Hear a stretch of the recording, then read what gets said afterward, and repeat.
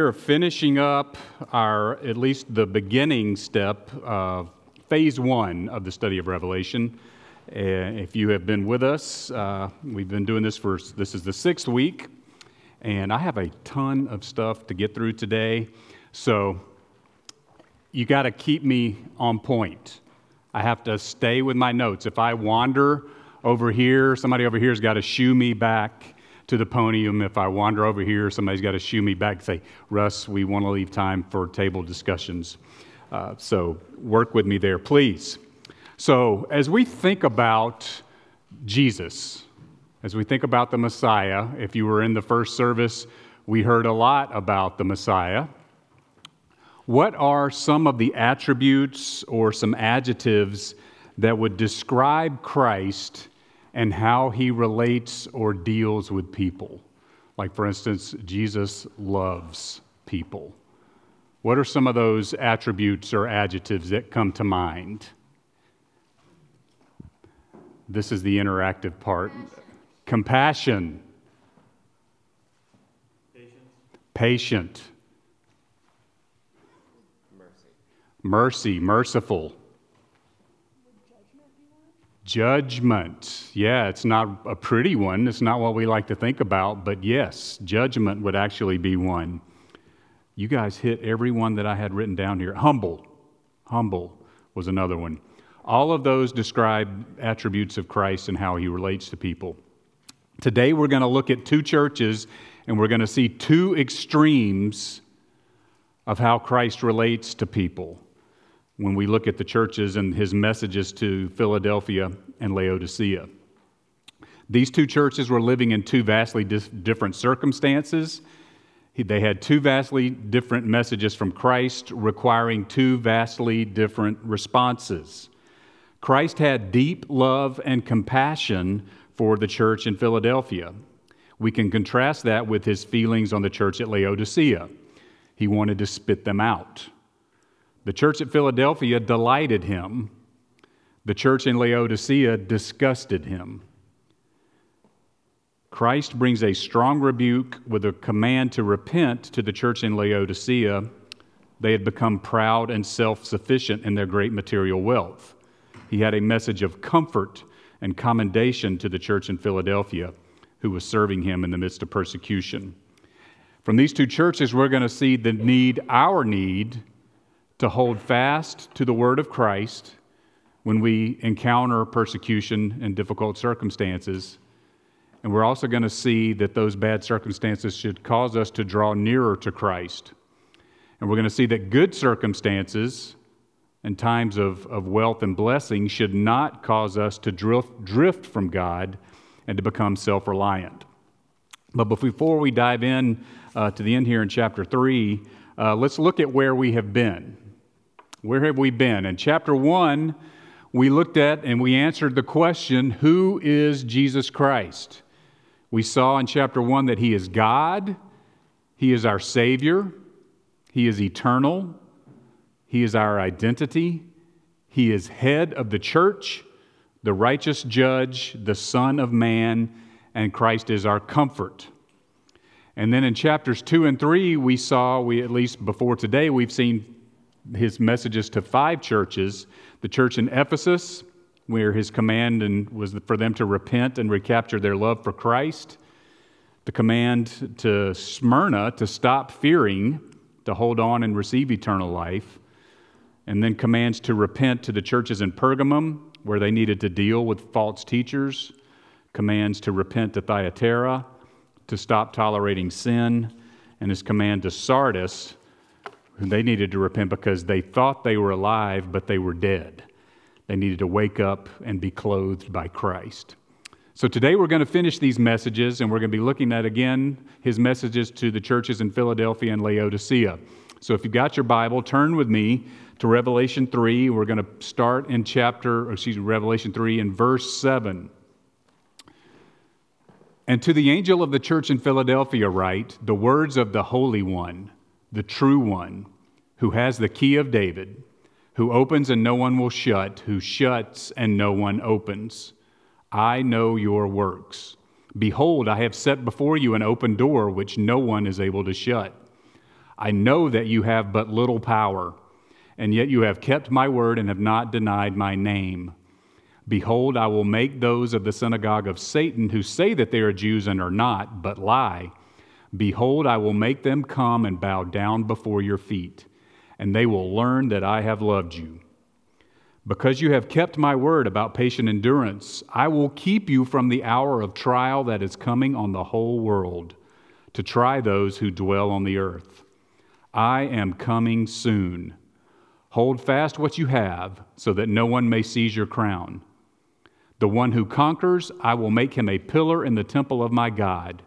Never shall he go out of it, and I will write on him the name of my God, and the name of the city of my God, the New Jerusalem, which comes down from my God out of heaven, and my own new name. He who has an ear, let him hear what the Spirit says to the churches. And to the angel of the church in Laodicea write, the words of the Amen, the faithful and true witness, the beginning of God's creation. I know your works. You are neither cold nor hot. Would that you were either cold or hot. So because you are lukewarm and neither hot nor cold, I will spit you out of my mouth. For you say, I am rich, I have prospered, and I need nothing, not realizing that you are wretched, pitiable, poor, blind, and naked. I counsel you to buy from me gold refined by fire, so that you may be rich, and white garments, so that you may clothe yourself, and the shame of your nakedness may not be seen, and salve to anoint your eyes, so that you may see. Those whom I love, I reprove and discipline, so be zealous and repent. Behold, I stand at the door and knock. If anyone hears my voice and opens the door, I will come into him and eat with him, and he with me. The one who conquers, I will grant him to sit with me on my throne, as I also conquered and sat down with my Father on his throne.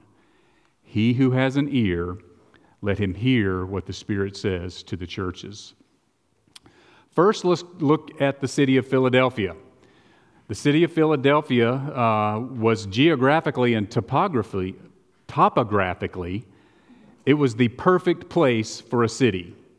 It was situated in a valley with mountains around it. It had direct access to two major trade routes.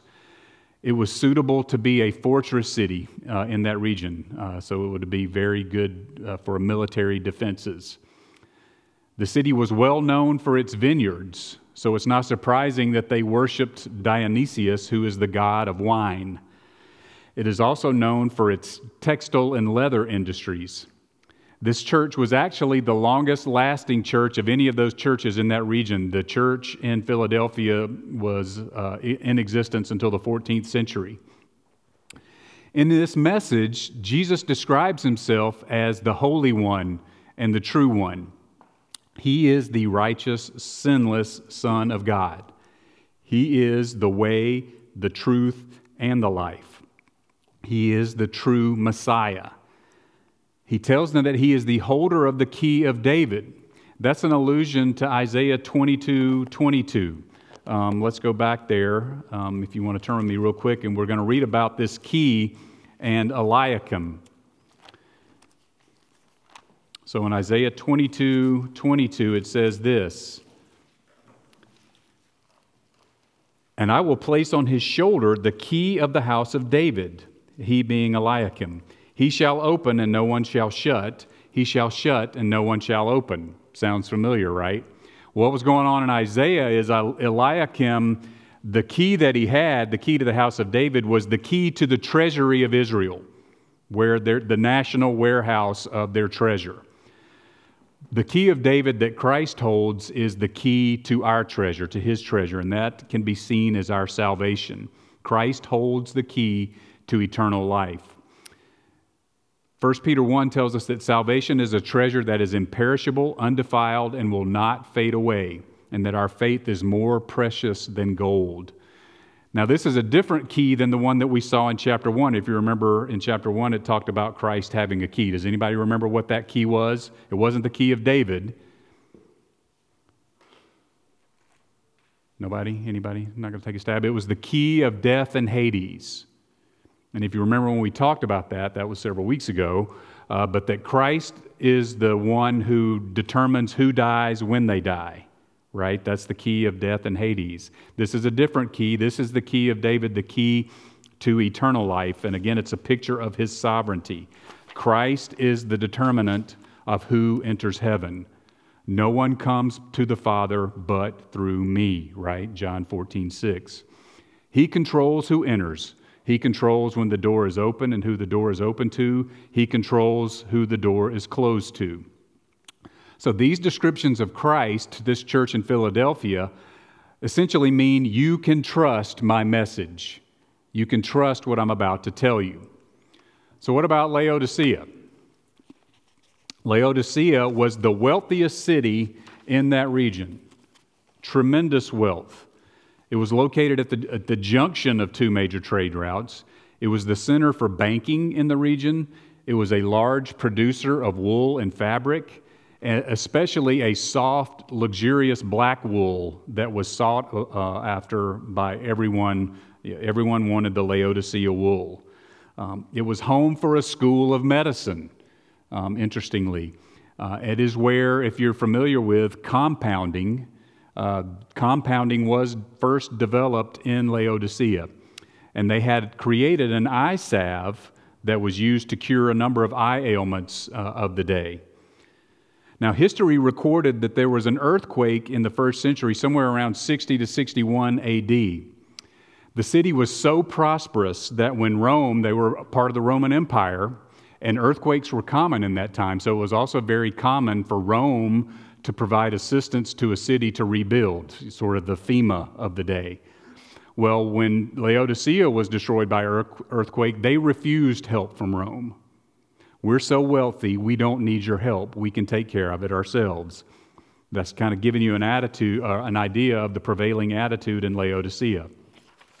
Another very interesting thing about this city was, although it was very wealthy, they had no viable water source. They were not near a major body of water. You can see that demonstrated there, not there, there. So here's Laodicea, the Lycus River, which ran through Colossae and Hierapolis. Well, in Hierapolis, there were hot springs. And in Colossae had very cold water because the water in the river was fed from ice melt-off in the mountains. What had to be a great engineering feat, they created viaducts that ran underground from Hierapolis and from Colossae to Laodicea. Well, what can you guess after going through several miles of concrete, first century viaducts? The hot springs, by the time that they got to Laodicea, what was that water like? It wasn't hot. What about the cool water coming from Colossae through those viaducts? It wasn't cold. No, it was lukewarm. It was lukewarm. So when Jesus is telling them he wishes they were either cold or hot and that they're lukewarm, they would know, they would have a picture in their mind exactly what he is talking about.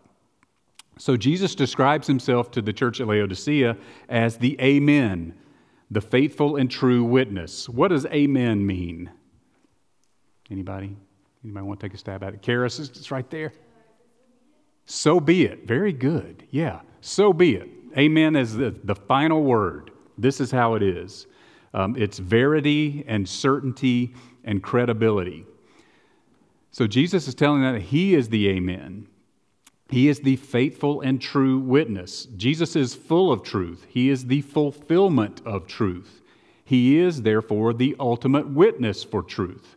He is the utmost in faithfulness. And again, this speaks to the reliability of his message and the trustworthiness of his word. The truth of all Scripture is affirmed through Christ and by Christ. And this is in contrast to false teachers who were teaching and preaching an unbiblical and untrue Christ in Laodicea. And we'll get to that in a second. Again, he calls himself, and this is something very interesting, he says he is the beginning of creation. And this is getting to that heresy. We know there was a heresy in nearby Colossae because of Paul's letter to the Colossians. The heresy was that Jesus was a created being.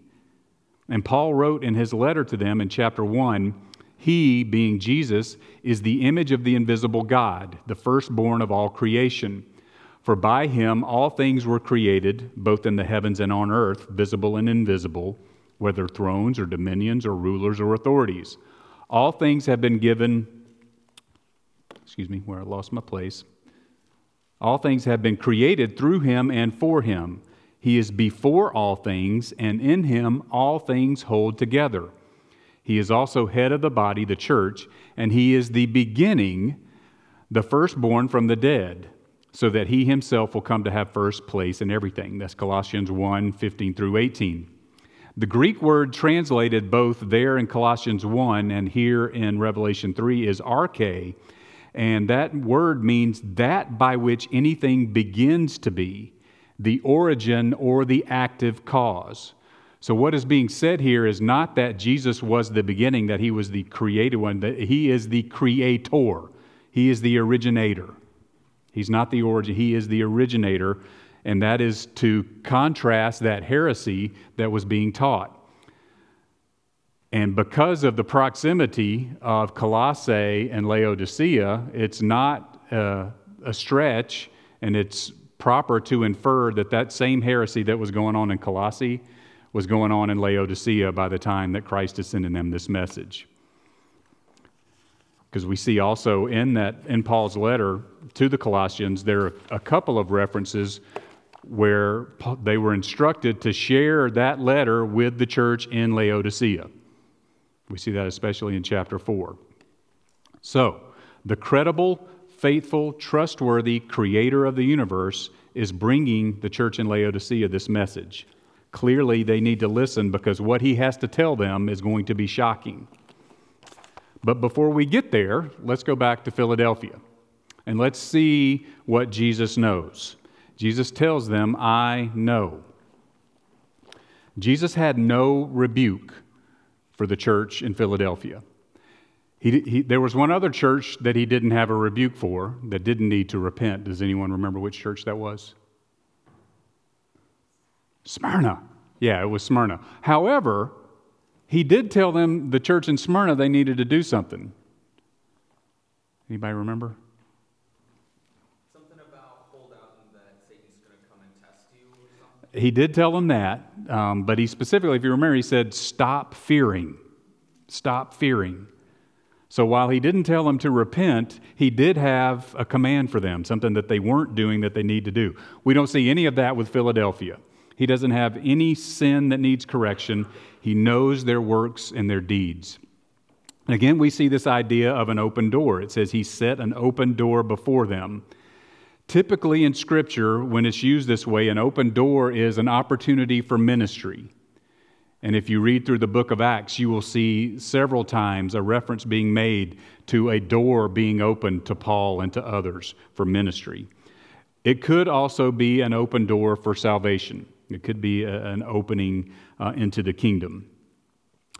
Christ tells them that he knows they have little power. And the little power here is likely a reference to their size, to the size of the church. They were small in number. In the face of a large community that hated them, that was persecuting them, the believers that made up that tiny church were standing up for the Savior. Because they were little in number, they likely had very little influence in the city. Life would have been difficult. It's amazing how the Spirit kind of works together, the sermon and the message here, and you can see sort of cross-application. Some of what Brett was preaching about earlier. Life would have been hard for the believers in Philadelphia. But even in spite of that, they kept his word and did not deny his name.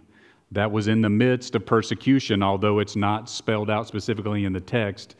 We can, from the context, understand that they were being persecuted. Keeping his word meant they needed to tend to his word carefully. And in other words, they needed to observe it and obey it. He's just simply talking about obedience. He knows that they have been obedient to his word. And he knows that they did not deny his name. In spite of all that they were going through, they continued to obey the word and to share the gospel.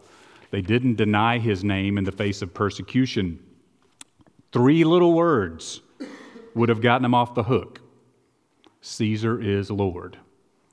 That's all they would have had to say. They didn't really have to mean it. That's all they just could have said it. But that would have been denying the name of Christ.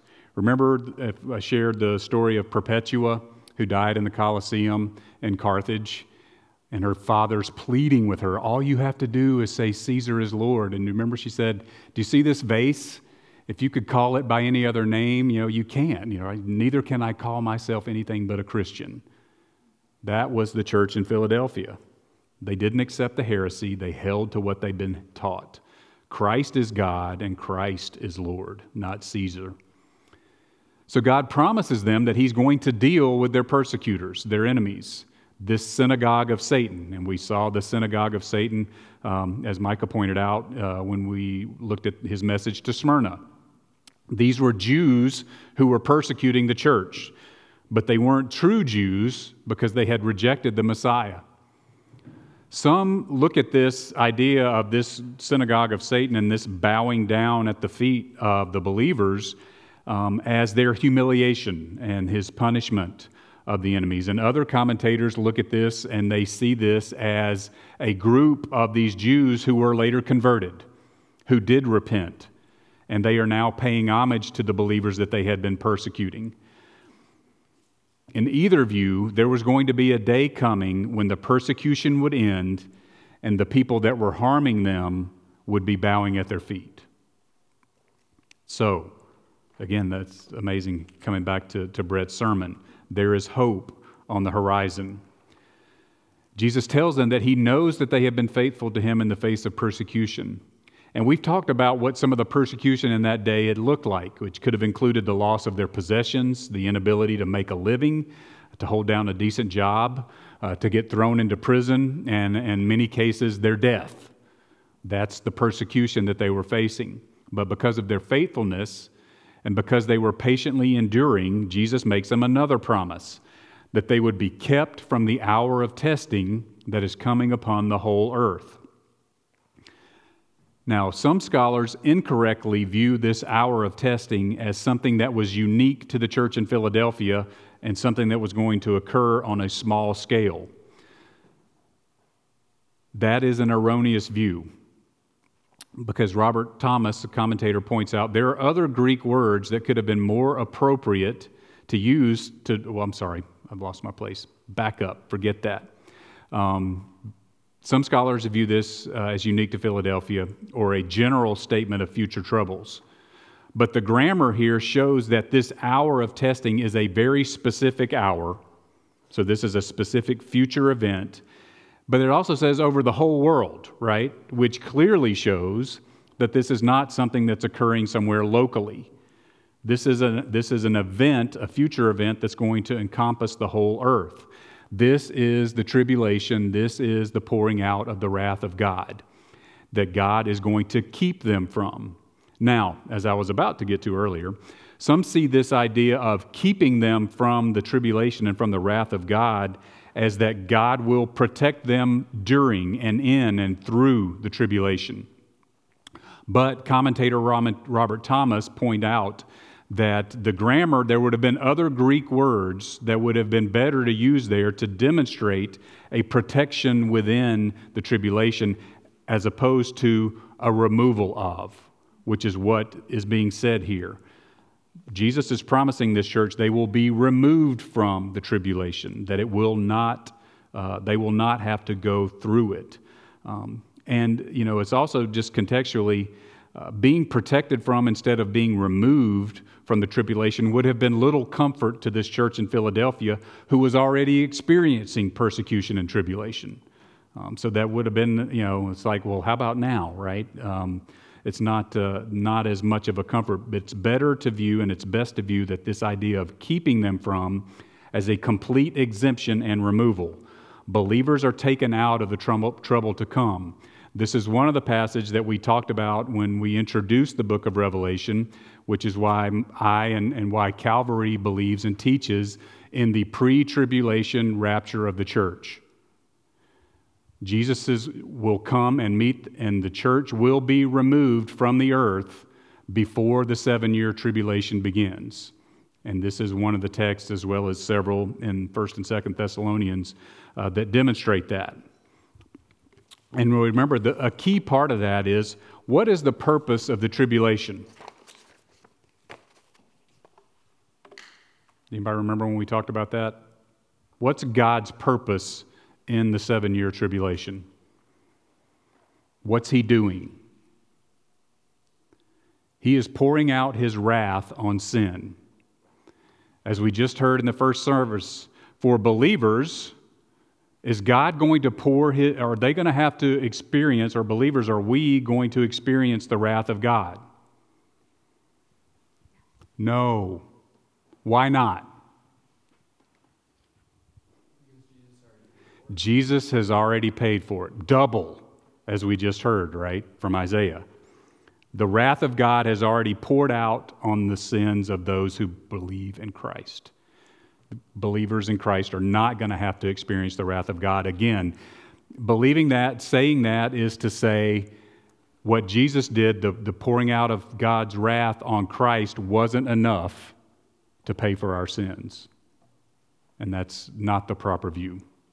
So, Jesus has promised this church in Philadelphia they will not have to go through the tribulation. He tells them that I am coming quickly. Jesus also told churches at Ephesus, Pergamum, and Sardis that He was coming. The idea of Jesus coming quickly, and He told the church at Sardis that He was coming like a thief. What do you think the churches that He told to repent and that had sin issues, what do you think they thought about the fact that Jesus was coming soon?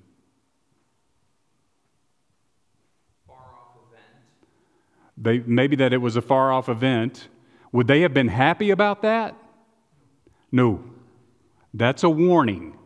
That would not have been a comforting thought. But to Philadelphia, it is 100% a comforting thought. They would have taken this idea that Jesus was coming quickly to be a great comfort. This church would have great hope in His quick return. Those other churches would have feared the quick return of Christ. Jesus tells them to hold fast so that no one takes or steals their crown. Again, this is the victor's crown that we have talked about several times. Stephanos in the Greek, it's the olive wreath that the winner of the games would receive, so to speak. This crown could be salvation, eternal life, but it could also be a reference to eternal rewards. They needed to keep working, keep growing, don't backslide, and the idea of having their crown stolen would be the loss of a benefit. In other words, He's saying, keep growing in Christ, hold on, I'm coming, don't lose your reward. Keep earning those eternal rewards. Don't lose it because you stopped pursuing Christ. Philadelphia didn't have any sin to repent of. They just needed to hold on a little longer. Help was on the way. That was not the case in Laodicea. Jesus knows. What does Jesus tell Laodicea that He knows? It was nothing good. He knows their deeds, and He knows that they're not cold or hot, that they are lukewarm. What does it mean to be lukewarm? What do you think that means? Come on.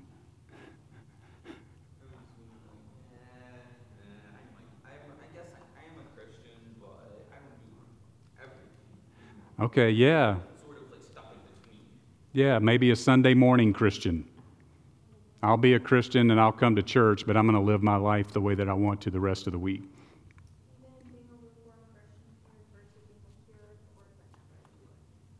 A hearer of the word, but not a doer. Exactly. Lukewarm. Good moral people posing as true Christians. They were fence riders. They were indifferent and compromising. Again, they'd act one way on Sunday and a different way on Monday. So what about this hot and cold? What do we think Jesus is talking about when He tells them that He wishes that they were either cold or hot? And it may shock you to know that there is disagreement among biblical scholars about exactly what is meant here. Now, there is pretty much consensus, at least on reliable commentators, about what it means to be hot. What do you think it means to be hot? It's not a trick question. On fire for Jesus. Yeah, zealous. Loving Jesus, living it out. Those people are pretty easy to identify with, right? The Jesus freaks, as one of the things. They are on fire for Christ. Zeal for the Lord. The disagreement comes with what is meant by cold. Now, some see cold as a complete rejection of Christ. They are non-believers, open non-believers, hostile to the gospel. That's what is meant here by cold. Others believe that the cold is... I'm sorry, did you have a question? I was would the cold more be a way of maybe trying to refresh other people and try to speaking the truth, but in more of a loving attack? It could be, because one of the views is that the hot and cold... So, for instance, if you go back to the map and you think about it, is hot water good? Does it have a purpose? Sure. Who likes a hot shower? Most days, yeah. Is cold water good and useful? Yeah, if you've been out and you're sweating, have the sweat of the brow, you want some cold water. So, hot and cold water are useful. And so there are some commentators who think that Christ is referring, he's like, I wish you were useful. I wish you were useful hot, or I wish you were useful cold. I tend to believe that that's not what Jesus is mentioning here. There are very good arguments for both sides, lots of pros and cons. But the reason I believe that this is, that the hot, of course, is zealous, and that the cold is open hostility, rejection of Christ, is because the most dangerous thing to the church are people who profess that they're Christians, but they're not, because their witness is terrible. Because they're out living like the world, so that's what the world thinks a Christian is. And that disgusts Jesus. That's why I believe that that's what Jesus is referring to here. Wherever you land with the meaning, there can be no dispute about the result. The lukewarm believers disgusted him. And that's extraordinarily strong language. What it's saying is Jesus wants to vomit them out of his mouth. Gross, but the point gets across. These lukewarm Christians disgusted him. People who claim to be Christians but really aren't are dangerous. Commentator David Guzik says, by trying to be hot and cold, by playing the middle, they end up being nothing. And he says, Satan will have us any way he can get us, but he prizes a lukewarm religionist far above a cold-hearted sinner. Did you get that? Satan prizes a lukewarm religionist far above a cold-hearted sinner. Jesus would rather us just be openly rejecting him than saying that we love him and then living like we don't. Because the second one is what is dangerous to the kingdom of God. So what led to their lukewarmness? We get an idea in verse 17. Jesus tells them, you say I'm rich, that I have prospered and I need nothing. They worship the gods of comfort and prosperity. They had no need of God. And that flies in the face of the teaching of Scripture. Their circumstances led them to believe that they didn't need God. They were proud and self-sufficient. Listen to 1 Timothy 6:17 and the warning against that. Instruct those who are rich in this present world not to be conceited or to fix their hope on the uncertainty of riches, but on God, who richly supplies us with all things to enjoy. And look, what about the words of Job? This is in Job 31, starting in verse 24. If I have put my confidence in gold and called fine gold my trust, if I have gloated because my wealth was great and because my hand had secured so much, that too would have been an iniquity calling for judgment, for I would have denied God above. And that is exactly what the church at Laodicea had done. They had denied God. 1 Timothy 6:17. And there's some surrounding context there, but that was the verse that we read. And that's Job 31:24 through 28. is the other reference. And there are multiple others that we could have used. The people that made up this church thought they were okay. I'm good. We're wealthy. We are blessed. Life is great.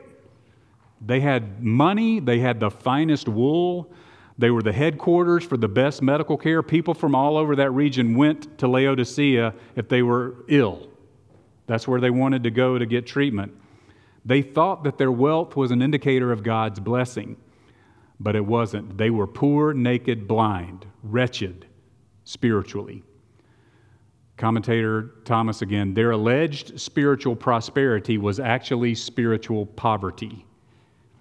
Jesus wants them to know they do not have an accurate view of themselves. He is the Amen, the faithful and true witness, and His assessment is true. Their assessment is not. They think they're fine and acceptable to Christ, and He tells them that you disgust me. Strong language. What did He call them? Look again at 17. Wretched, poor, blind, naked, pitiable. Wretched is the same word that Paul used to describe himself in Romans 7:24, if you're familiar with that passage. Oh, wretched man that I am. It means miserable and afflicted. He calls them pitiable. Your translation may say miserable or pitiful. And then notice the beauty of how Jesus uses, their city. He weaves in those three major industries of the city to give them a picture of their spiritual condition. Right? They were poor, not wealthy like their big banks. Right? They were naked, not like the fine black wool that everybody wanted. And certainly they were blind when they had the eye salve that would cure the eye ailments. They think they're rich, but they're poor. There was so much wealth that when a disaster struck, they refused assistance. They were prideful. They were blind to their true spiritual condition. Their pride had blinded them of their need for God. Satan blinds the minds of unbelievers, and only the gospel of Christ can open their eyes. Right? They aren't clothed with their fine wool. They're naked. We see that in a lot of Paul's writings that he talks about putting on Christ, right? Putting on righteousness. We see that as a picture in the Bible. And that's the message here. They weren't righteous. They weren't living righteous lives. We don't need to be clothed like the world is clothed. The spiritual condition of this church is a far, far cry from what they thought they were. And this message from Jesus should be a wake-up call. So let's go back to Philadelphia. What does Jesus promise this faithful little band of persecuted believers? He promises the overcomers, the true believers in Christ, that they will be a pillar in His temple. Did that go away? I lost mine. Oh, sorry. When you look at pictures of ruins from ancient cities, what do you see often? What's left? The pillars. And when an earthquake would have hit this region, most of the time what was left were nothing but the pillars. It's because pillars were strong foundational parts of the construction. And that's the picture here, that these believers that overcome would be a pillar in His temple.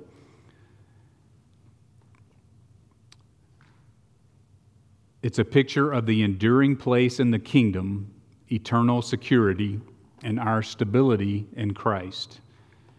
And then he says that He's going to write 3 names on them. He's going to write the name of my God. I'm going to write the name of a new city, the New Jerusalem. And then I'm going to write on them my new name. My new name. So what are these names? He's going to write on them the name of my God, and that is a picture of our adoption or the adoption of believers into God's family. We know that when we come to Christ by faith, that we become adopted as sons and daughters into God's family.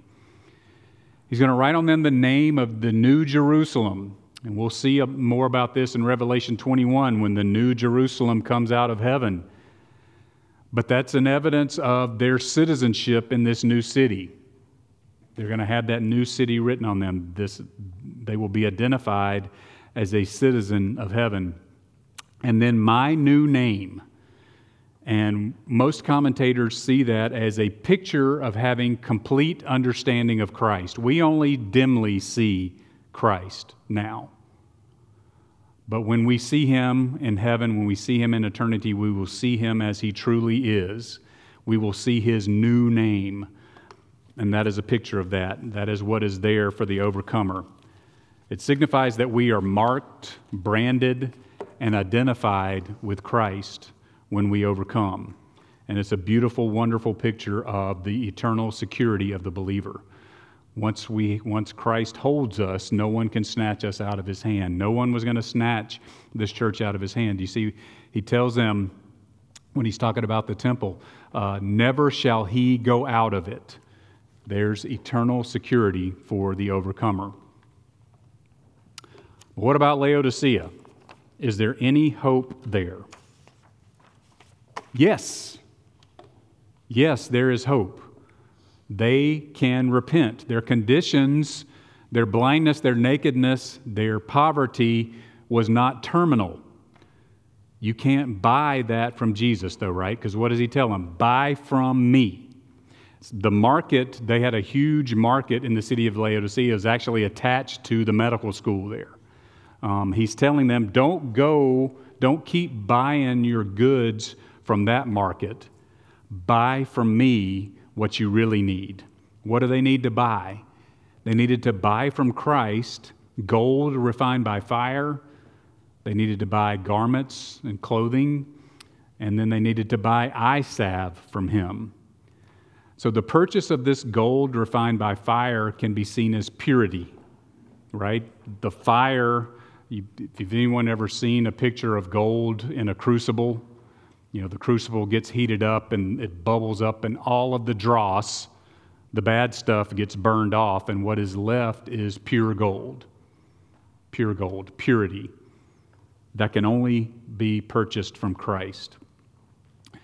The purchase of white garments can be seen as divine righteousness. And this is a picture we've seen before as we've studied some of these messages, right? And study of who Christ is. The white garment is the holiness and the righteousness of Christ. It's the new nature that we have positionally in Christ when we receive him. They needed to throw off the world and to put on Jesus. They were living and they were stained by the world, like we talked about a couple of weeks ago. They lacked righteousness. And they needed to purchase eye salve from Christ that would cure their spiritual blindness so that they could have accurate sight of their true spiritual condition. They lacked true discernment, and they can only get that from Christ. But again, there is hope there. They weren't terminal. Christ tells them that those he loves, he will discipline. And that's Greek word for love there was phileo. We might have expected it to be agapio or agape. Phileo was a brotherly, affectionate love. Christ still has warm feelings, warm love for these hypocrites. He still loves them, and if they would repent, they could have him fully. That love that he has for them should motivate them to change. That word for discipline means to train by inflicting calamity. No pain, no gain. Jesus disciplines those he loves. It's punishment for the purpose of teaching. They needed to repent and to let the love of Christ kindle a zeal, to kindle that fire, to change them from being cold and from being lukewarm to being hot. They needed to change their minds that would produce a change in behavior. That is biblical repentance. They are wretched and they need amazing grace, right? They were blind. They need to see. Jesus loved this church, and his love compelled his rebuke of them and his command for them to change. Next, we see that Jesus tells them that he is standing at the door and knocking, and if they will open, that they can come and dine with him or sup with him, have supper with him. Now, there is probably as much debate about the true meaning and the application of this passage as there is in anything in Revelation, much less anything in Scripture. A lot of people see this, and you may have even heard this, evangelistically and maybe even use this. Jesus is telling you that he's standing and knocking at the door of your heart if you will just open up to him. Some people see this as a super specific message to the church at Laodicea. We don't have time to get into the debates and to go through all of the possibilities here this morning. But what I wanted us to see is that Christ is available for the Laodiceans if they will repent. All they had to do was repent, and they could come and be with him. And that's the same message that's true for everyone. If we will repent of our sins, if we will put our trust and faith in Christ and his finished work on the cross, we can sup with him. It's the picture of the wedding supper, the marriage supper of the Lamb that Jesus talks about in the Gospels. Similar promise was given to the church at Thyatira, to the overcomer, that he can sit with him on his throne just like he sat with the Father on his throne. And it's a picture of how we will reign with Christ. Believers will reign with Christ for eternity in his kingdom. So what is our response to all this today? How do we take these two messages and apply them for us today? Well, from Philadelphia, we don't see that they were doing some great, extraordinary work, right? Jesus doesn't talk about this great crusade they have. They weren't a mega church, clearly. They were simply obedient and faithful in the midst of difficult circumstances. They didn't back down or drift away when the culture around them was pushing them to deny Christ. Being a biblically faithful Christian, being a biblically faithful church, isn't complicated. It's simple, but it's not easy. We just need to trust and obey, just like the church in Philadelphia. How would they be able to do that? How can we trust and obey in difficulty? Because of the hope that we have in Christ, Jesus reminded Philadelphia, it's a reminder for us today, that true hope, true safety, true reward is in him alone. It's in Christ alone. It's not in the world's ways and riches. When we keep our eyes fixed on him, we can endure difficulty in a way that pleases him, and that's beyond even persecution. The difficult times that, Pastor Brett was talking about, life is hard, and can we all identify that with that? And in one way or another, life can be hard. When we keep our eyes fixed on Christ, we can endure difficulty in a way that pleases him, especially when we're being persecuted. Difficult circumstances can be a temptation to forsake Christ, right? To deny him or reject him. It'd also be a temptation to believe that he has abandoned you. Anybody ever been going through something and thought, God, where are you? Right? We can be tempted to think that way, to blame him and get angry. But when we understand the teaching of Scripture, when we go to the Bible, we know that we're not promised that life will be sunshine and rainbows. We're promised that we will face difficulty. And the church in Philadelphia is a fantastic example of holding fast to the Word of God and persevering even in the midst of the most difficult circumstances. How about Laodicea? They looked like they were blessed. They had great material wealth, and it's a lot of the people that, and if you remember, I talked about when we started Revelation and the study that many scholars look at these letters to these seven churches as applicable of the church through the ages. And many of them who hold that view look at this church at Laodicea, and it's hard to dispute that it sure does look a lot like the church in America and the church in the West today. Right? Great material wealth. We are, if you have ever been in a foreign country, you know that the people that are living in most every other place on the planet don't live like we do. We have it far, far better here than they do. Laodicea had great material wealth, and they show us that there is great danger in prosperity. It can give us a faulty picture of our true spiritual condition. They thought they had everything that they needed, but they truly had nothing that they needed. They were lost and they needed to be found. They were blind and they needed to see. When life is good and things are going our way, we need to be thankful. We need to remember that it is from God that we receive every good and perfect gift. Apart from Him, we can do no earthly good. God owns everything, and we are merely His stewards. So the gifts, the money, the talent, our time, those things that He gives us, we're to be stewards of them and to use them for eternal good and for His glory. That's what earns us eternal rewards. That's buying from Him pure gold. We have to be humble and know that apart from Christ, again, we can do nothing. Anything good in me comes from Jesus. I think Pastor Barnett used to say that all the time. If you see anything good in me, it's Jesus. The rest of it's me. And that is true for all of us. The temptation and persecution, again, is to believe that God has abandoned you, that it's not worth it to follow Christ, to give up. The temptation and prosperity is to believe that I'm doing everything right. Man, how good am I? That I'm self-sufficient. I can do it all by myself. We mistake our good circumstances as a blessing from God. In either case, the response is to turn our eyes to Christ. In persecution, hang on and keep on. Persevere, patiently endure. Trust Christ and abide in Him.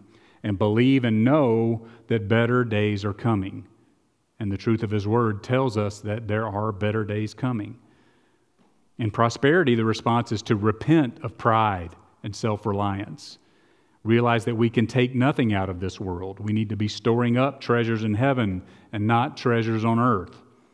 Turn our eyes to Jesus, look full in His wonderful face, and the things of this world will grow strangely dim in the light of His glory and grace.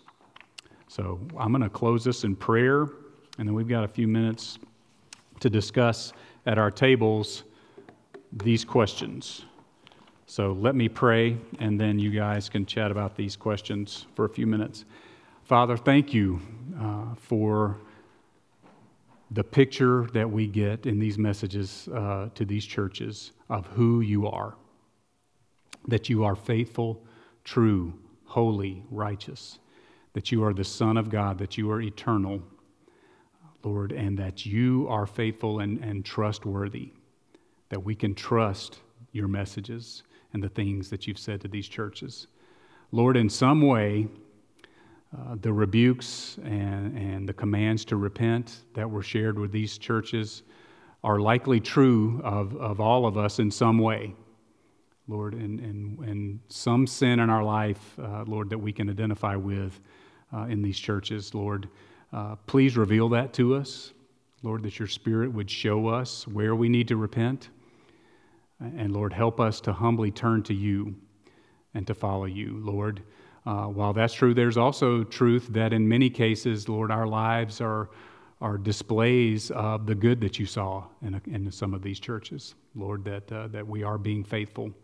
Thank you, Lord, for your praise and your commendation. And Lord, we understand that if we are faithful and the good things that we have done, they can only be done through you and by you in us.